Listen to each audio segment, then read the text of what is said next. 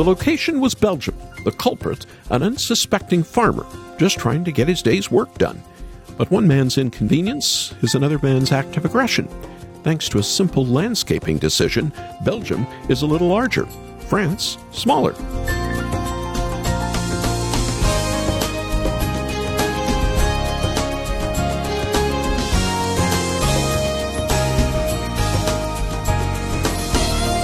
A farmer was driving his tractor in his farm in Belgium. He came across a stone in his way. It annoyed him, so he did what anyone might do, moved it. But it wasn't just an inconvenient stone. It was a border marker. He actually changed the border between France and Belgium, giving Belgium about 7 feet more land. Belgian and French officials laughed it off, one saying that they think they'll be able to avoid a border war this time. But if the farmer doesn't comply, he must face legal trouble. One little stone, enormous implications. Christians know all about that. Resurrection Sunday, when that stone from Christ's tomb was rolled away, the kingdom's border has been expanding ever since. Welcome to Haven Today. I'm Charles Morris, sharing the great story with you that's all about Jesus. And we're in a series here on Thursday called Worshiping with the Early Church. And in the next few minutes, we'll be hearing some of the church's earliest songs, and we'll dig into the Gospel of John, where Jesus talks about our need for living water. But before we get to that, I'd like to send you this collection of the earliest songs of the Christian church set to modern music. It's called the Odes Project. These songs would have been sung by the first Christians in the first century, some of whom would have seen Christ face to face. They would have walked with him beside the Sea of Galilee. What better time than today to remember our spiritual roots and to worship with the early church? After the program, I want to send you a copy of the Odes Project CD as our way of saying thank you for your gift to Haven Today. We're listener-supported, so would you give us a call after the program at 800-654-2836? That's 800-654-2836. Or just visit our website and listen to the samples that we have from these hymns. And if you want to know more about the Odes Project, you can find out more under our new blog post about the Odes by visiting haventoday.org. haventoday.org. Then you can make your gift to the ministry, and I would ask for your generosity, but be sure and ask for your copy of this special CD. In a moment, we're going to be looking to the Gospel of John. We're going to look at Jesus as our living water. But let's get started first by listening to Ode number 12, Flow Through Me.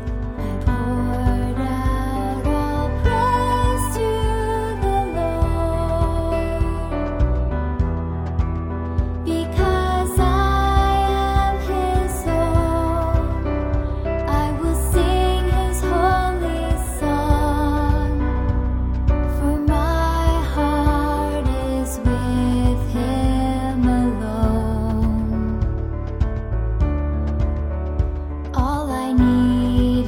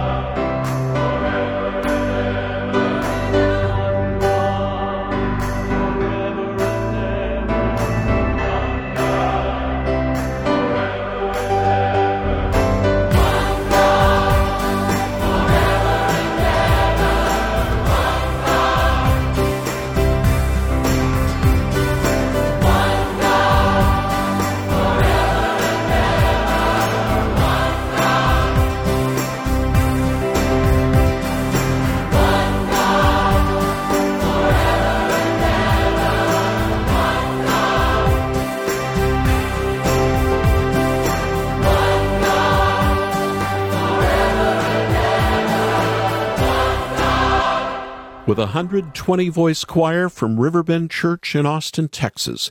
Ode 26, with the music composed by John Schreiner. From the east and to the west, here on this haven today that we're calling Worshiping with the Early Church. Now, let's visit a passage of Scripture together. Many of the odes that we've been airing have a Johannian feel to them. Let's read some of John chapter 4 together. Now Jesus learned that the Pharisees had heard that he was gaining and baptizing more disciples than John, although in fact it was not Jesus who baptized, but his disciples. So he left Judea and went back once more to Galilee. Now he had to go through Samaria. So he came to a town in Samaria called Sychar, near the plot of ground Jacob had given to his son Joseph. Jacob's well was there, and Jesus, tired as he was from the journey, sat down by the well. It was about noon. The first 6 verses of John chapter 4. First, let's look at the geographical setting for this story of Jesus, only contained in the New Testament in John's Gospel. Jesus sits down by Jacob's well. He's tired. It's a long walk from Jerusalem. Mount Gerizim is in the background in plain view. In fact, we're standing on part of the mountain that's a little under 3,000 feet high. This was the place of the Deuteronomic blessings. Mount Ebal is nearby to the north, the mountain where Moses commanded an altar to be built. Jacob's well and Mount Gerizim give us the exact place that's still there today, several miles north of Jerusalem, in Palestinian-occupied territory. An Orthodox monastery is located there, with a chapel built covering the well on what is now a part of the West Bank. Just like today, back then Jews were not welcome, and it could be dangerous. We're also told this is near where Jacob gave his son Joseph a parcel of land at Shechem that he had purchased from the sons of Hamor. This well is near where Joseph was buried upon the return from Egypt. Verse 7, John 4. When a Samaritan woman came to draw water, Jesus said to her, "Will you give me a drink?"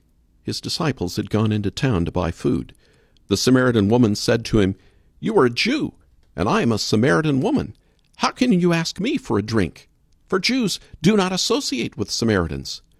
John gives us a little aside here in his narrative. Jews don't associate with Samaritans. That little statement masks a long history of strained relations between Jews and Gentiles at the time. I have a friend who spent a year studying in Israel about 25 years ago when the border was still open with Palestinian territory. My friend Dan took a day off from his studies and decided to follow the footsteps of Jesus. He hiked the road and was very tired when he entered the chapel, but before sitting, he was able to take a drink from this well. He tells me it was the sweetest water he ever drank, an underground spring feeding the well, which has never run dry. Second, religiously speaking, the Samaritan scriptures only included the Pentateuch. The Jews also included the writings and the prophets, still recognized today as the Hebrew Bible. Some Jews were willing to eat with Samaritans. Socially, good Jews would have avoided contact with Samaritans, especially a woman. Jews not associating with Samaritans was far more far-reaching than just sharing water from the same jug. Samaritans were Gentiles and were considered not just unclean. They were continually unclean. Whatever they lay on, sat on, and rode on was unclean. Their saliva, even their urine, was considered unclean. Most certainly, a rabbi or Jewish teacher like Jesus would not have started a theological discussion with a woman, much less a Samaritan or Gentile woman. Yet here he is, before the crucifixion, before the resurrection, before Pentecost, not only asking for a drink of this well-known water, but offering her a different kind of water. He was breaking down all the social and religious barriers for the sake of his kingdom. Verse 10, John 4. Jesus answered her, "If you knew the gift of God and who it is that asks you for a drink, you would have asked him, and he would have given you living water." "Sir," the woman said, "you have nothing to draw with, and the well is deep. Where can you get this living water? Are you greater than our father Jacob, who gave us the well and drank from it himself, as did also his sons and his flocks and herds?" Jesus answered, "Everyone who drinks this water will be thirsty again, but those who drink the water I give will never thirst. Indeed, the water I give them will become in them a spring of water welling up to eternal life. From the Greek, we understand that he was offering this woman living water, not just water from some other well.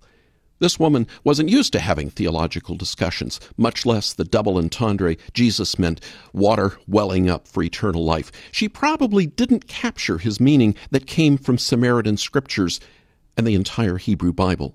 In the ancient Near East, spring water was greatly sought for life as opposed to stagnant water that signified death.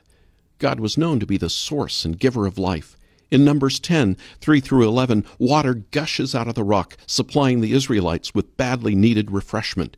In Jeremiah 2:13, God laments that his people have forsaken him, the spring of living water.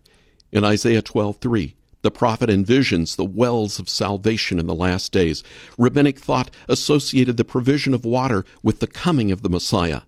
In John's Gospel, Jesus is identified explicitly with the Creator and life-giver. It transcended John's water baptism, Jewish ceremonial purification, proselyte baptism, and the torchlight and water-pouring symbolism of the Feast of Tabernacles.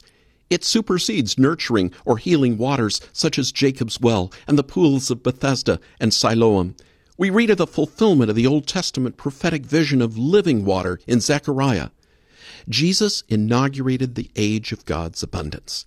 Jesus' offer of living water signals the reversal of the curse and the barrenness that are characteristic of the old fallen world. A few chapters later, Jesus would stand on the portico in the temple in Jerusalem and unveil God, the Holy Spirit. At the Feast of Tabernacles, he would shout in a loud voice in John 7, "Let anyone who is thirsty come to me and drink. Whoever believes in me, as Scripture has said, rivers of living water will flow from within them."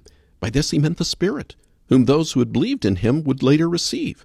Up to that time, the Spirit had not been given, since Jesus had not yet been glorified. On hearing his words, some of the people said, "Surely this man is the prophet." Others said, "He is the Messiah." Back to our main text, in John chapter 4. The woman at the well said to him, "Sir, give me this water so that I won't get thirsty and have to keep coming here to draw water."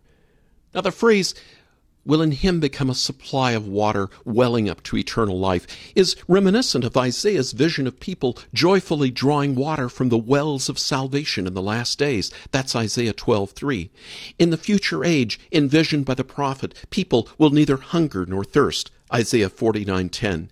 And Yahweh will make an everlasting covenant with all those, Jews as well as Gentiles and Samaritans. And now Jesus reveals himself as the only Redeemer. And the redemption he brought was for all people, including a continually unclean Samaritan woman.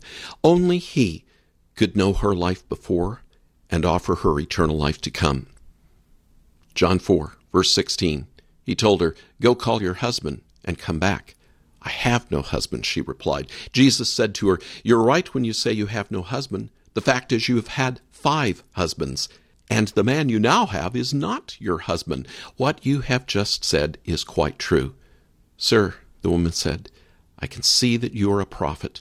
Our ancestors worshipped on this mountain, but you Jews claim that the place where we must worship is in Jerusalem." "Woman," Jesus replied, "believe me, a time is coming when you will worship the Father neither on this mountain nor in Jerusalem. You Samaritans worship what you do not know. We, meaning Jews, worship what we do know, for salvation is from the Jews. Yet a time is coming, and has now come, when the true worshipers will worship the Father in the Spirit and in truth, for they are the kind of worshipers the Father seeks. God is Spirit, and his worshipers must worship in the Spirit and in truth." The woman said, "I know that the Messiah, called Christ, is coming. When he comes, he will explain everything to us." Here we have this woman, a Samaritan, in the very place where Isaiah had lived and prophesied in the northern kingdom, and she wouldn't have known the words of the prophet in Isaiah 55, 4 and 5, who followed the invitation, "Come, all you who are thirsty, come to the waters, that your soul may live." She wouldn't have known Isaiah saying, "If people forsake their wicked ways, God in his mercy will freely pardon," Isaiah 55, 6 and 7. Jesus was in short order, turning the conversation to the woman's immoral lifestyle and confronting her with her sin. She was trying to draw on the teaching she had been taught, for Samaritans believed in a coming Messiah, or Tahib, but their Messiah would be only a special teacher, not the anointed one, coming to save all people forever. It's only here in John 4:22 that the actual word for salvation in Greek, soteria, is used in the entire gospel. Jesus says literally, I, Jesus, speak. I am, ego eimi, the words he less frequently used, referring to himself as God, the One. Here are the same words that God spoke to Moses when he asked the Father at the burning bush, Whom shall I say sent me? And God replies from the bush, Tell them, I am has sent you. John 4:26.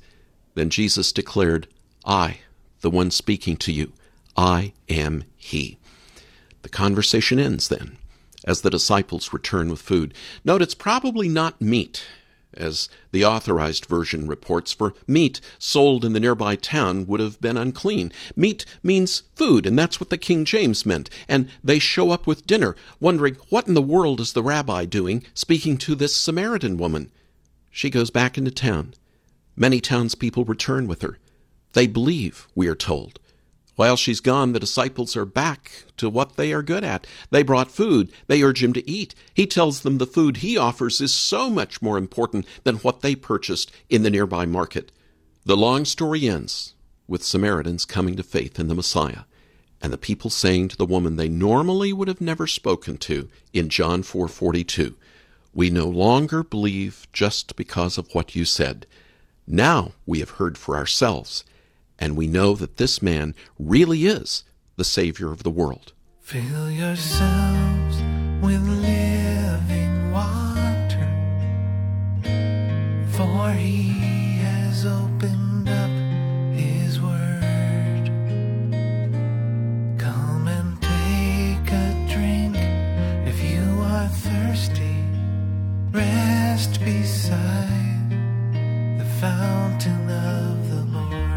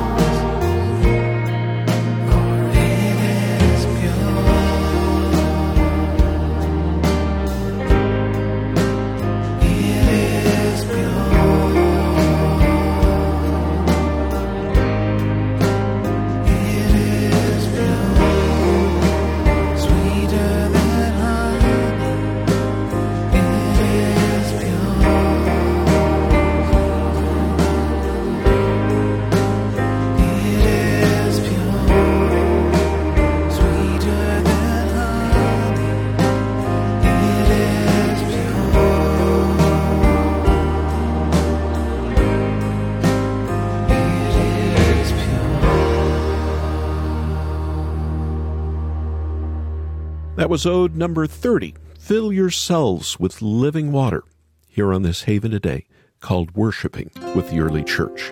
I'm Charles Morris. I want to send you a copy of the CD, the Odes Project, that we have as our thanks for your gift to the ministry. Your generosity is so greatly appreciated. So why don't you go visit our website right now? Plan to spend a few minutes with us there. If you want to know the scholarly historical background of the Odes, how we know what it is and why it is, well, we've put up a special article by a scholar that we've had on the program, and it's there in our blog section that you can see at the top of our website, haventoday.org. That's haventoday.org. You can also watch the video we've posted and listen to sample tracks from the Odes. It's all there on the website, and then you can make your gift and ask for a copy of the CD, haventoday.org. Or why don't you give us a call right now and make your gift to the ministry, but ask for the Odes Project. Our number to call is 800-654-2836, 800-654-2836. I'm Charles Morris. Thank you so much for joining me. Won't you come back again tomorrow, when again we get to share together the great story? It's all about Jesus, here on Haven Today. Here for your encouragement and your walk with Jesus, I'm Charles Morris with Haven Ministries, inviting you to anchor your day in God's Word. In 1885, the hymn writer Frederick Whitfield penned these words, "My soul is dark and guilty." Now there's a song that goes to the heart of the problem. Sin is not just a matter of what we say or what we do. We bear the fruit of sin because the seeds of sin have been planted in our hearts. The preacher of Ecclesiastes assures us that there is a time for planting and a time for uprooting. For followers of Jesus, that time is daily. The Word of God is a seed. We must plant it deep down inside our hearts every day. Only then will we see the weeds of sin growing up all around it and pull them up by the root. Spend more time with Jesus with Anchor Devotional. Visit getanchor.com.